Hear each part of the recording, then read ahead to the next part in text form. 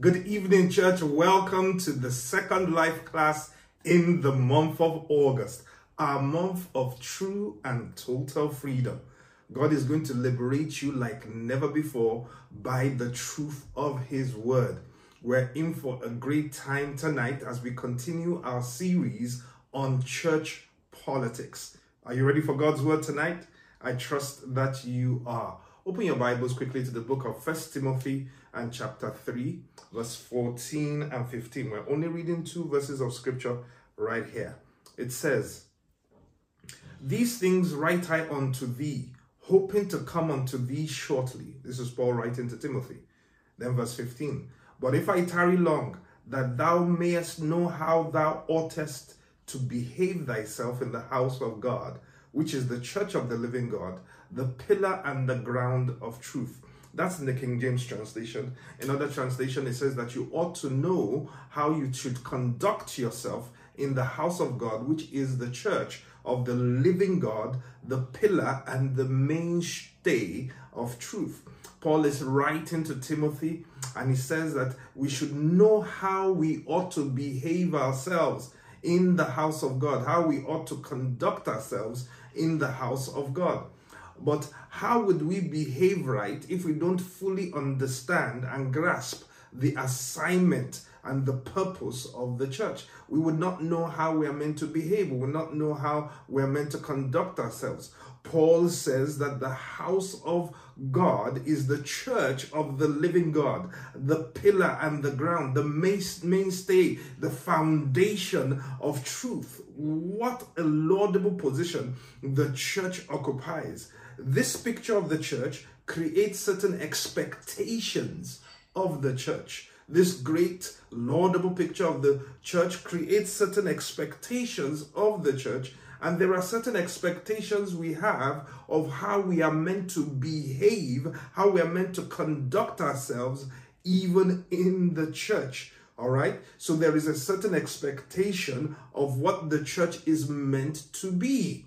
We are meant to, we actually find ourselves living in a world that is full of expectations. And often in the world that we live in, our expectations are often dashed or unfulfilled. They don't get fulfilled. The subject of my teaching in this second class in our church politics series is great expectations. Come on, great expectations. Do you have great expectations? We're going to sort it out tonight. Let us pray. Mighty Father, I ask that you help me tonight, that you speak through me, that you cause my tongue to be as the pen of the ready writer, that I might inscribe upon the hearts of the men and women that are listening to me your living truth, and that by reason of that truth, they will be elevated to a new level of experience with you in the name of Jesus. Grant us great light, great insight, great illumination, that we'll be able to understand the right expectations, how to manage our expectations, and how that fits into the whole grand design of your glorious church in these last and end times. Father, we give you all the glory, we give you all the praise. I trust you to do more than I've asked, because I've asked in the name that guarantees an answer, the mighty name of Jesus. Amen and amen. I want to encourage you to fully engage in tonight's teaching. I want you to engage in the chat columns, whatever platform you are in on. Let's be immersed in what God is saying and what God is doing in the midst of us. Just last week, Wednesday, we learned that God's plan for the world is the church. Though it wasn't the primary plan, it was the secondary plan, it was plan B. However, even this plan B of the church is to bring us back to the original plan, which is godly families accurately representing God upon the face of the earth. The essence of the assignment of the church is actually representation. The assignment is representation, to be on earth what God is in heaven. All right, so that's just by way of reminding us of some of the ground we've already covered last week, Wednesday. Now we're going to be talking about great expectations today. Expectations are in the very fabric of our lives. We live with and for expectations. We live with and for expectations. A synonym for expectation is hope. Hopes. hopes. Expectation, therefore, becomes the driving motivation for us. We do what we do because of what we expect to happen, or what we expect to see, or what we expect to receive. So I have a question for you right now. What are you expecting? What you are expecting governs the way you prepare. It governs what you do. It governs how you behave. Your expectation of a better tomorrow keeps you going today. Am I right? Your expectation of payday keeps you working every day. Your expectation of a good night's sleep causes you to go and lie down in your bed in the night. You have an expectation. Your expectations inform your actions. They inform your behavior. We live with and by expectation. All right? Does that make sense? But the other side of expectation is that sometimes, and I dare say probably more times than we dare admit, our expectations go unfulfilled. Our expectations are not fulfilled. And when expectations are not fulfilled, we are left with disappointment. When expectations are not fulfilled, we are left with disappointment. So the other side of expectation is actually disappointment. Disappointment is sadness or displeasure caused by the non-fulfillment of one's hopes or expectations. Whenever you have disappointment, investigate as to what expectation of yours was not fulfilled. Did you get that equation? Whenever you are experiencing disappointment in your life, you need to investigate to say, okay, what expectation of mine isn't being fulfilled that's causing me to be disappointed right now? Just like expectations are the fabric of our life, so is relationship a fabric of our community. Our disappointment in relationship is also because of unfulfilled expectations of our relationships. When we have certain expectations of our relationships and those expectations are not fulfilled, we are disappointed. We are disappointed in relationship when someone doesn't do what we expect them to do, or when they do something we don't like that we did not expect them to do. In both instances, the expectations are not getting fulfilled. So it leads to disappointment. So expectation, when unfulfilled, causes this dispensation. Let me put it another way. Disappointment is always connected to unfulfilled expectations or unexpected negative actions. Are you hearing me what I'm saying? But sometimes we have to examine our expectations themselves. I'm teaching you these principles I'm sharing with you are not just applicable when we are applying it to the church, which we're going to get to in a moment. It's applicable in your everyday life, in all your relationships. These principles are applicable. So now we understand that if you are experiencing disappointment, it means that your expectation has not been fulfilled in one way or the other. But now you also need to investigate the expectations themselves, because not all expectations are born equal. Some expectations are illegitimate and unrealistic. They are illegitimate and unrealistic. How? An unrealistic expectation is one that is not based in reality. An unrealistic expectation is one that is not based in reality, or that is not based on a reasonable assessment of the resources available for its fulfillment. Did you get me what I'm saying? An unrealistic expectation is one that is not based in reality, or that is not based on a reasonable assessment of the resources available for its fulfillment. In other words, it is often founded on comparison from another world, the grass is always greener on the other side, or a fantasy world. So, for example, you marry a wife that has never pounded yam before in her life, and then you have an expectation that she's going to pound yam for you 3 times a week. That is an unrealistic expectation, because you did not do your due diligence to find out whether she had the requisite resources to be able to pound yam for you every single day. So So your expectation was not based in reality. It was a pipe dream. It was wishful thinking. Unrealistic expectations is when that expectation is not based, is not firmly founded, rooted in reality and a reasonable assessment of the resources available for the fulfillment of it.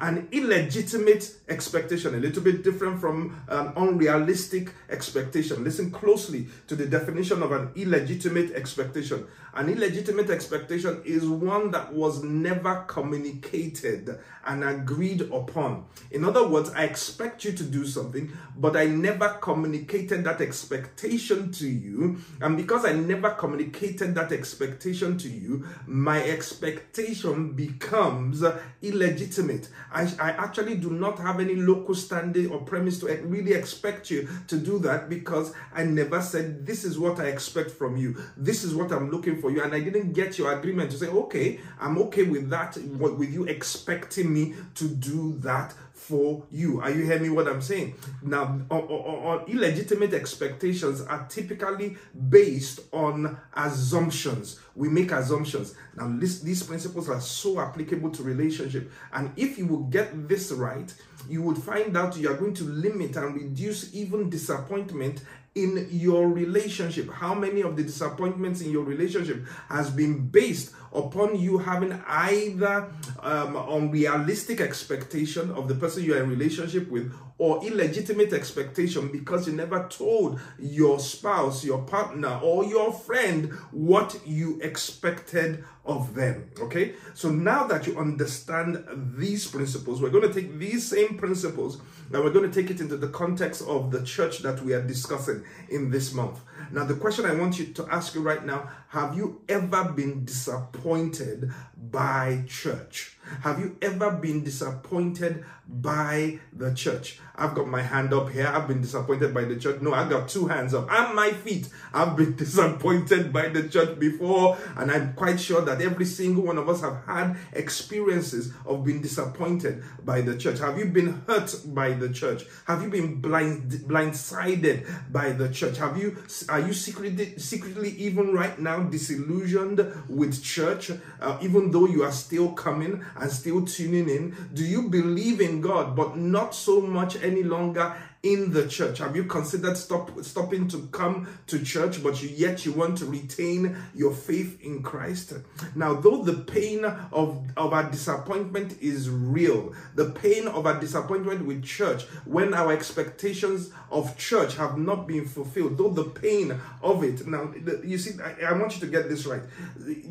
When somebody disappoints you, whether it is based in reality or unrealistic or illegitimate or not, the pain of being disappointment is still a very real emotion. So the truth is that the pain of our disappointment with church can be very real, but we have to ask ourselves, could it be because we entered into the relationship with the church, with the body of Christ, with unrealistic and illegitimate expectations? Could it be possible that your expectations of the church, the expectations you have harbored and kept for the church, have been both unrealistic and illegitimate? But the question is, were our expectations of the church truly realistic and legitimate in the first place? The greater the expectation you have of a thing, the greater the disappointment will be if that thing does not fulfill your expectation. And it's almost like the tables are stacked against the church, because the church is the one institution that most people bring the highest expectation to. We expect so much of the church. We come expecting so much, and too often we leave receiving too little. Why do we expect so much of the church? Why do you expect so much of the church? We're going somewhere and we're going deep tonight. We come to the church expecting perfection and standards of care that we do not personally demand even of ourselves. But yet we will hold the church to those standards that we are not willing to fulfill ourselves. Why is this the case? Well, it's because the church is the house of God. So we should have high expectations of the house of God. But we fail to balance it with the reality that it is the same imperfect people that we relate with and interact with in our day-to-day and in the world that come into the church. And so how do we expect that just simply because they stepped into the church, boom, because it's the house of God, now they're going to be perfectly behaved? That's not a realistic expectation. Why should we expect them to suddenly be consistently different from how they are outside the church in church? So this is an unrealistic expectation that church would somehow automatically be perfect because it is called the house of God. Another reason why we are frustrated with church and often disappointed with church is because of the perception of politics in church. And we talked somewhat extensively about that last week, Wednesday. And the perception of politics, the perception of church politics contributes to our disappointment. The power of perception is great indeed, because your perception is your reality. So he who controls your perception controls your reality. And therefore, the world, the media, social media, and the devil have had a huge impact on our perception of the church. Every time you're watching a movie, or majority of movies, the bad guy or the lunatic or the crazy guy is associated with the church or with the Christian faith, because they're subtly trying to build a picture in your mind. It doesn't even have to be true. It just needs to be perceived as such, and it causes great damage. When we talk of politics in a place, we mean people are getting advantage through favor that has nothing to do with their merit. We feel that people are advancing or they're getting certain advantages or certain benefits simply because somebody is favoring them, not because they're truly deserving of it or they merit it. But the reality is, it's not that. The reality is that once there is more than one person in a place, there will always be politics. We said that last week also. And in church, we want equity, we want justice, we want the fair disbursement of any advantages in church. But the problem is, we come to church with different ideas. Listen closely. We come to church with different ideas of how favor or perceived advantage will be distributed or meted out. We come to church with our different standards as to how things should be done in the house of God. Often because of this disparity in our expectations on how things will be done, we are already setting ourselves up for disappointment, okay? Hallelujah. So I'm going to give a few of the scenarios that typically people bring to church that often leads to disappointment.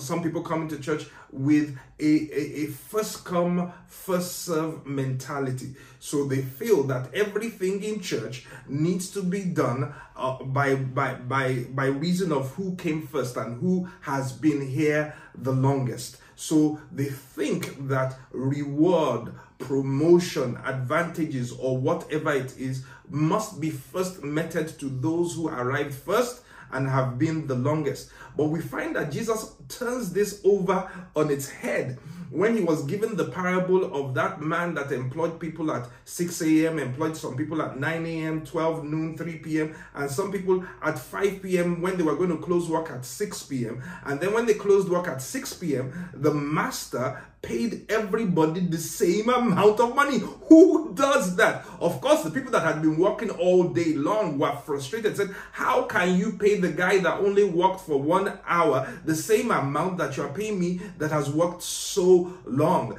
And basically, the principle that Jesus was trying to bring out there is that, number one, I don't judge by the outward appearance. Number two, I'm not going to reward premised on duration. It's not a function of first come, first serve. In fact, he went ahead to say the first shall be last and the last shall be first. This is ridiculous. But a lot of people bring the mentality of first come, first serve, duration into their judgment of how things should be done in the church of God. The truth be told, because we are often not going to the Word of God to find out from the Word of God how the church is meant to function, we take secular and worldly philosophies, ideologies, and standards, and we bring it into the church, and we say, okay, let's run the church by these templates of the world. No, we're not supposed to take a template from the world and superimpose it upon the church. We're supposed to get the template from the Word of God. Another mentality that some people bring into the church is the mentality of ageism. They think that everything in the church should be done by reason of who is the oldest chronologically. So the oldest should have all the advantage, while the youngest that have little or no advantage. Oh, well, again, the Bible turns that over on its head. Even when Paul is writing to Timothy, he realizes that Timothy is a pastor that is younger in age than a whole lot of the people that he's having to pastor. And he says to Timothy, let no man despise your youth, but be thou an example of the believer. He tells him that it's not a function of age here, it's a function of calling. It's a function of the offices that have been divinely given to each person. And for us to truly function in humility in the church, it cannot be a humility that is premised only on age. It must be a humility that is premised on the discernment of who is called to occupy what role. Okay, am I saying that age should not be respected? No, sir, no, ma. Even in the letter that Paul writes to Timothy, he does tell him about how to relate with those that are older, and it's with honor, with regard, and with respect. So we're not saying that age should not be respected. We're just saying that it's not the core tenet of how the internal workings of the church is meant to be. Or also, some people come into church with another philosophy, another ideology, which is the charity mentality. That church is meant to be all about charity. It's meant to be all about clothing the naked, feeding the poor, helping the homeless, caring for the widow, taking on the orphan, and all those are great things, but they are not the primary thing. They are a part of the package. Do not get me wrong, but when we make it the entirety of the package, we've missed what the purpose of the church is. So they feel that any church that is not doing charity 24/7 is not a good church. I gotta get out of that church. Well, that devil is a liar. You got it wrong. That's not the way it's meant to be. We will do all those things. It is part of what the church does, but it's not the primary assignment or the primary thing that the church does. And when we do those things, we do them unapologetically for the gospel of Christ. So we will always be preaching the gospel of Christ, even as we do good to our world. Now, at the root of this is that very often people come to church with their own personal passions. So the person that has passion for the homeless comes and wants church to be all about the homeless. The person that has passion for the hungry comes and wants church to be all about feeding the hungry. So their passion is what is defining their own politics, their own ideology of how the church is meant to function. And then another typical baggage that people bring to church and come with that expectation to church and can get disappointed is that they carry the baggage of the church that they are coming from. And now a lot of the time, there is something you did not like in the church that you are coming from. Maybe it informed you're leaving the church that you're coming from, but there were a few things that you liked, and now you took the ideologies, the philosophies, the template of the church you're coming from, and then try to enforce it, or try to say, now I want this church I have joined to function by the same ideologies and philosophies and modus operandi of where I am coming from. No, sir, that's not the way to go. When you come to church, when you come to a new church, when you join a new church, you humble yourself and be a student to learn and realize that at the end of the day, we want to make sure that whatever policies, systems, and processes that are set up in any local assembly, they are premised upon the word of God, and we are walking according to the work of God. Another critical problem that happens in a lot of churches is that people come to church with a cultural mindset. So now we mistake our cultures from where we are coming from with the gospel of Christ. And there has to be a clear division between our culture and the gospel of Christ. So typically you can come to a church which has a preponderance of people from a particular ethnicity, and then the culture of that ethnicity becomes the predominant culture in the church. Well, that's not really how it's supposed to be. It's supposed to be the culture of the kingdom of God, which we derive from inside the word of God. There's been a whole huge disservice done to the church when we misrepresent the gospel, our culture, as if it were the gospel. This was also the contention, remember, between Paul and Peter, where Peter was trying to insist, along with other apostles, that to be a Christian, you've got to be circumcised in your flesh. Meanwhile, the circumcision, the ordinance of circumcision, was the Jewish culture. While Paul now says, no, that's not a requirement. That the circumcision that God is after is the circumcision of the heart.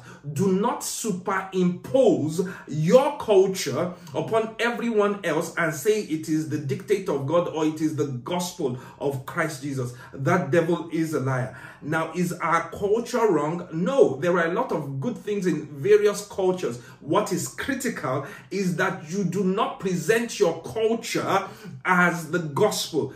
It's your culture, is your culture. It's your custom, is your custom. And if it's a good one, it's a good one. But don't say it's the gospel. And let's not make it the tenant, the pillar of the church, that it must be our culture that everybody abides by. In certain cultures, when you are greeting, you prostrate, you bow down, or you do one thing or another. And in other cultures, they don't do that. Now, you've got to be willing, when you come into the body of Christ, when you come into church, to let go of your culture, because it is a multinational, multiracial, multi-ethnic gathering of people. So you can't expect somebody that does not come from your culture, and you can't even tell which culture anybody comes from anymore simply by how they look. So you've got to let go of your culture and embrace kingdom culture. With all these different mentalities, with all these different standards, and I've just listed a few, there are many others that we could research and bring out. Maybe you have a few that you know also. If you have a few that you know, that mindsets and expectations that people bring to church, please put it in the chat column. Come on, go ahead right now. Type in a few more that maybe I have not mentioned. I would love to hear back from you. You can send me a message, send me an email, whatever, of other mentalities that people bring to church that often creates an atmosphere that's definitely going to lead to disappointment. But can you imagine that with all these different mentalities, standards, and expectations, there is hardly any way that the leadership of any church is going to not offend somebody. Any way you cut it, you are damned if you do, you are damned if you don't. One way or another, the leader is going to affect somebody. The leadership of the church has to sort through all these expectations and adhere to the standards of the word of God. We have got to go back to the purpose of the church. Oh Lord Jesus. So this is a struggle with leadership, trying to maintain equity and balance. And meanwhile, the measures that people are even using to measure you are informed by their own expectations that's coming from a belief system that is not necessarily what the word of God is teaching. So people like me have to labor in teaching you the word of God line upon line to hopefully mold your expectations to be in alignment with God's expectation. One of the key causes of disappointment, another one, in the church is hypocrisy, or the perception of hypocrisy. Hypocrisy is the practice of claiming to have moral standards or beliefs to which one's own behavior does not conform, or demanding moral standards of others that we are not willing to adhere to ourselves. This is what we call hypocrisy. And we have a lot of hypocrisy that we see around ourselves. We have a lot of Pharisees and Sadducees in church who see the word of God as a means of judging others rather than a means of molding themselves more into the image of Christ Jesus. Oh God, help us, help us, help us. help us, deliver us from the Pharisaical who see from afar your flaws, or the Sadducees who are sad at everything that they see. Oh no, God, may we be purged of every Pharisaical and Sadduceic mindset in the name of Jesus. The problem with hypocrisy is that we think of, whenever we think of hypocrisy, we think of others and not ourselves. We point our fingers at others while there are 4 other fingers pointing right back at us. In dealing with hypocrisy, Jesus says, judge not that you be not judged, for with the judgment that you judge, you will be judged, and with the measure you use, it will be measured back to you. And why do you look at the speck in your brother's eye and do not consider the plank in your own eye? Or how do you say to your brother, let me remove the speck from your eye, and look, a plank is in your own eye? Hypocrite, first remove the plank from your own eye, and then you will see clearly to remove the speck from your brother's eye. Can you imagine, if you have a plank in your eye, how are you able to even see the speck in your brother's eye? This is also informative, that sometimes the speck you think that you are seeing in your brother's eye is actually the plank in your own eye that's affecting your sight. That if you were to remove the plank in your own eye, you might all of a sudden realize that there ain't no speck in your brother's eye for you to remove anymore. It's interesting how it's a reason for you, but an excuse for somebody else.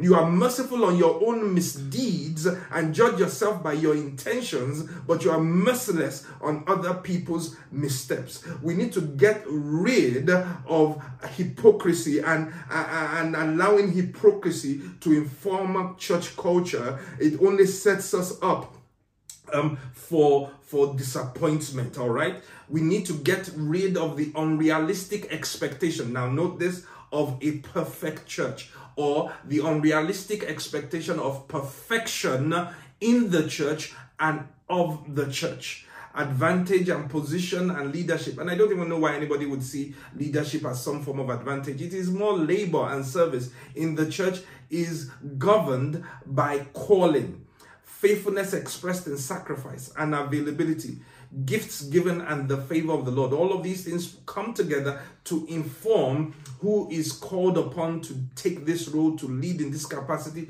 or the other. And we do it with honesty and sincerity. Let's get rid of an unrealistic expectation of perfection in the church. There is no perfect church anywhere. There is no perfect church anywhere. Oh Lord Jesus. None of us is perfect in ourselves. So even if there were a perfect church somewhere, the day you joined the church, it just became an imperfect church. Church is not a place of perfection, but rather a place for imperfect people to strive towards perfection in communal love and grace towards one another. Be gracious to your brother, be gracious to your sister, and let them reciprocate the same back to you as we together strive towards perfection. Now, even though we come to the conclusion that the church is not a perfect place, but a place for imperfect people to strive towards perfection, does that mean we lower the standards to accommodate our imperfections and weaknesses? No, sir. No, ma. We've got to still keep the standards high and continue to strive for those standards by the grace of God, even when we fall short every once in a while. We've got to keep on striving. We've got to be gracious in handling the shortfall that we sometimes have of meeting the mark, okay? So all of that I've said right now hopefully has started to give you great light as regards coming to church with the right expectations, dealing with all those wrong expectations that has been setting you up for disappointment after disappointment. So now let's start talking about right expectation. Some would advise you that the only way to deliver yourself from disappointment is to keep your expectations low. Then you won't be disappointed. In fact, if possible, eliminate any expectation. Don't have any expectation, so you won't be disappointed. Now, as wise as that counsel might sound, I do not subscribe to it. Am I suggesting that we live without expectation? No, sir. We need expectation, hope, to live by and to aspire to and to strive for. So it is not, the conclusion is don't have any expectation. The conclusion really should be get your expectation right. Let your expectations be founded upon the word of God. Let your expectations be aligned with the will of God. Let your expectations be realistic, all right? And let them be legitimate because they've been clearly communicated and agreed upon. Do you get me what I'm saying? Our expectations must be realistic, they must be legitimate, and they must be purpose defined. 3 characteristics right there. I hope you're getting it.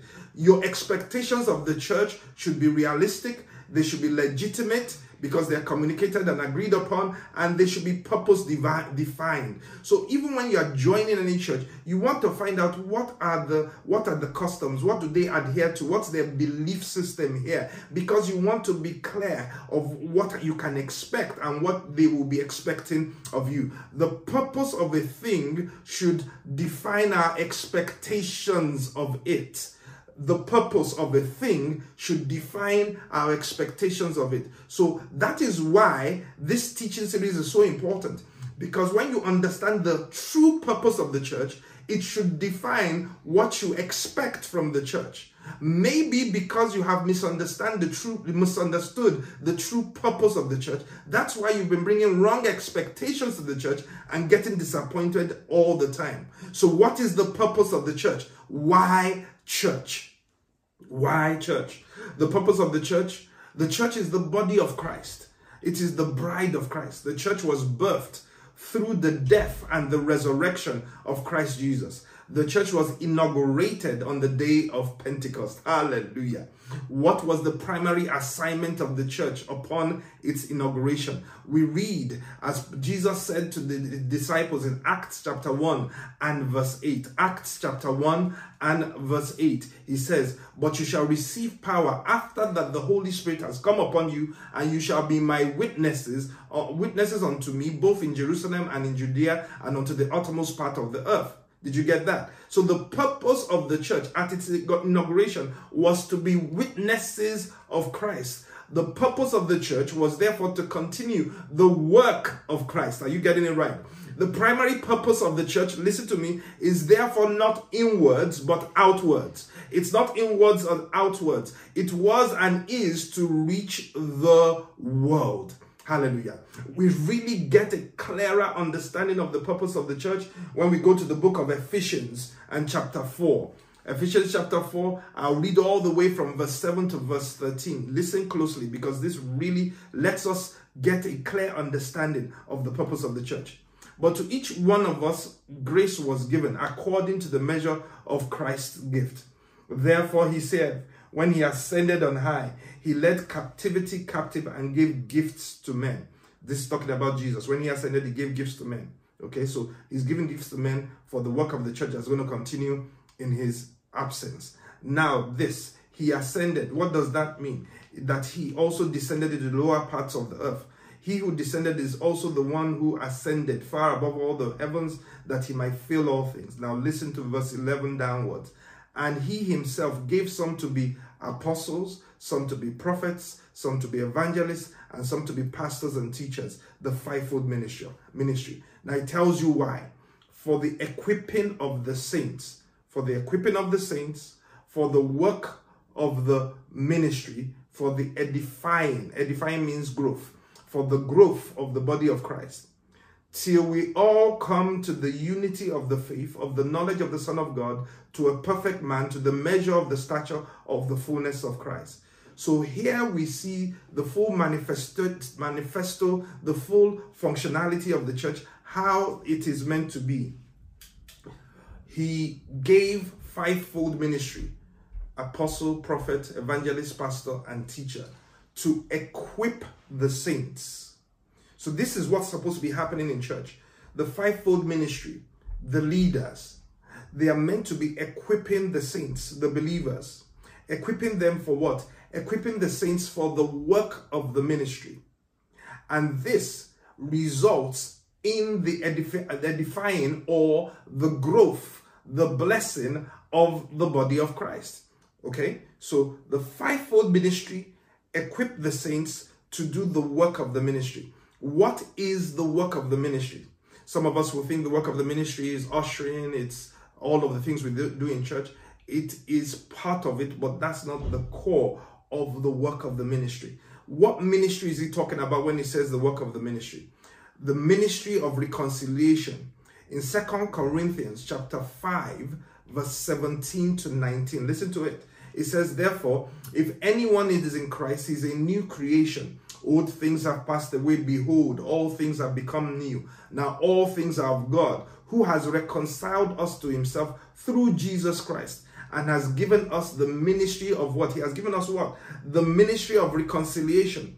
That is, that God was in Christ, reconciling the world to himself, not imputing their trespasses to them, and has committed to us the word of reconciliation. So the work of ministry here, the ministry that has been committed to us, is the ministry of reconciliation. That's a message all by itself.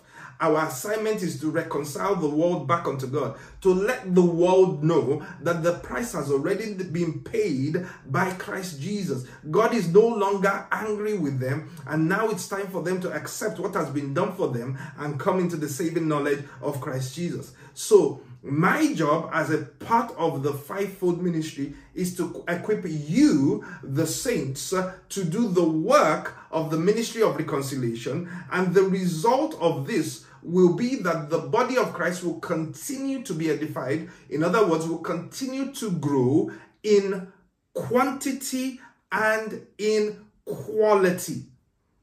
And the final real end result, he says, till we all become more and more like Jesus. So it still comes back to this assignment of representing God accurately upon the face of the earth. So listen to me, the church is not primarily a bless me center. This is some of the damages that we have done to the church in the last number of years with the seeker-sensitive movement and all of that, which has its own virtues. But when taken to the extreme, we get into trouble. We've now turned church into so customer conscious, and we've all been programmed coming to church to see, like we've come into a show or into a shop to see, does this shop fit my fancy? Does it tickle my bless me odometer? So we've turned church into a bless me club. Oh, pastor, bless me if you can. So we've come with that mentality, with the consumer mentality, the American capitalist consumer mentality, that I've come here to get something. And if I'm not getting what I want to get, if it's not scratching my itch, I'm going to move on. This church ain't good. But the church is not primarily a bless me center.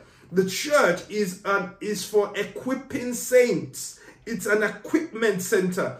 It's a boot camp. It's a training camp. The church is a place for maturing. The church is a perfection center where we are being perfected to become more and more like Christ. The question is, how do you then use an instrument that is inherently imperfect to work a work of perfection? How does God use what is imperfect to create perfection? Don't worry, I'll answer that question next week, Wednesday. Our expectation of the church should be informed by our understanding of her purpose. The church exists to equip you along with other believers to continue the mandate of Christ to reach the world, resulting in the continual growth of the church quantitatively and qualitatively, becoming more and more like Christ. Your personal blessings are fringe benefits on this pathway of purpose and should never become the primary reason for the existence of the church, save when those blessings directly relate to the fulfillment of the primary purpose. Did you get that? You're going to have to listen to that mouthful again and again, and if possible, write it down. The church exists to equip you along with other believers to continue the mandate of Christ to reach the world, the ministry of reconciliation, resulting in the continual growth of the church quantitatively and qualitatively, becoming more and more like Christ. Your personal blessings are fringe benefits on this pathway of purpose and should never become the primary reason for the existence of the church, save when those blessings are actually part of the equipment to fulfill the primary purpose. The priority of the church remains reaching the world. The church remains the centerpiece of God's move in these last days. Seek ye first the kingdom and its righteousness, and all other things shall be added unto you. The church is not meant to be a matter of convenience. It's meant to be a matter of commitment. And we are committed to the body of Christ, to the church, to forward the mission of Christ upon the face of the earth. Hallelujah. When you get all that I've said to you tonight right, you will get your great expectations right, and your disappointments will be reduced and eliminated to a very great degree in the mighty name of Jesus. I want you to meditate upon these things. Give yourself wholly to them. Go back and study and check whether they be so, and be rooted and grounded in them, and you will arise to new levels of fulfillment, of joy, of relevance, of significance, and of impact in the mighty name of Jesus. I have to give the opportunity to somebody there that needs to become a part of the body of Christ today. If you are ready to become a part of the body of Christ today, to come into this commonwealth of salvation, can you please repeat these words of prayer after me? Lord Jesus, thank you for the price that you paid for me. Thank you for giving your life for me. Today, I repent of my sin and I accept you as my Lord and my Savior. I believe with my heart and have confessed with my mouth. Therefore, by faith, I am born again, a new creation in Christ Jesus. Amen and amen and amen. Blessed be God. If you said that prayer, you are indeed saved. You are a member of the body of Christ, and we are happy to receive you. And we want you to grow from being a child of God to becoming a mature son of God. So please direct message us on any of our platforms, or give us a call, email us, follow the pathway on our website, and let's help you in that growth process in the mighty name of Jesus. We can't close out this service without giving an opportunity for people to give unto the work of the Lord. Please choose the way that is most preferred by you. I pray that as you give towards this great work, that God will bless you. Even in these challenging times, He will supply for your needs. He will be your shield, your buckler, your glory, and the lifter up of your head, in Jesus' mighty name. Amen and amen and amen. Hallelujah. And next week Wednesday, don't you miss it. It's gonna be good. It's gonna be hot. Hallelujah. As we start talking about how God uses imperfections to work a work of perfection. Tell somebody about it, and let's increase our numbers in our midweek life classes. God bless you. Let's share the grace and fellowship. The grace of our Lord Jesus Christ, the love of God, and the sweet fellowship of the Holy Spirit rest and abide with us now and forevermore. Amen. And surely God's goodness and God's mercy shall follow us all the days of our lives, and we shall dwell in the house of the Lord forever and ever. Amen and amen.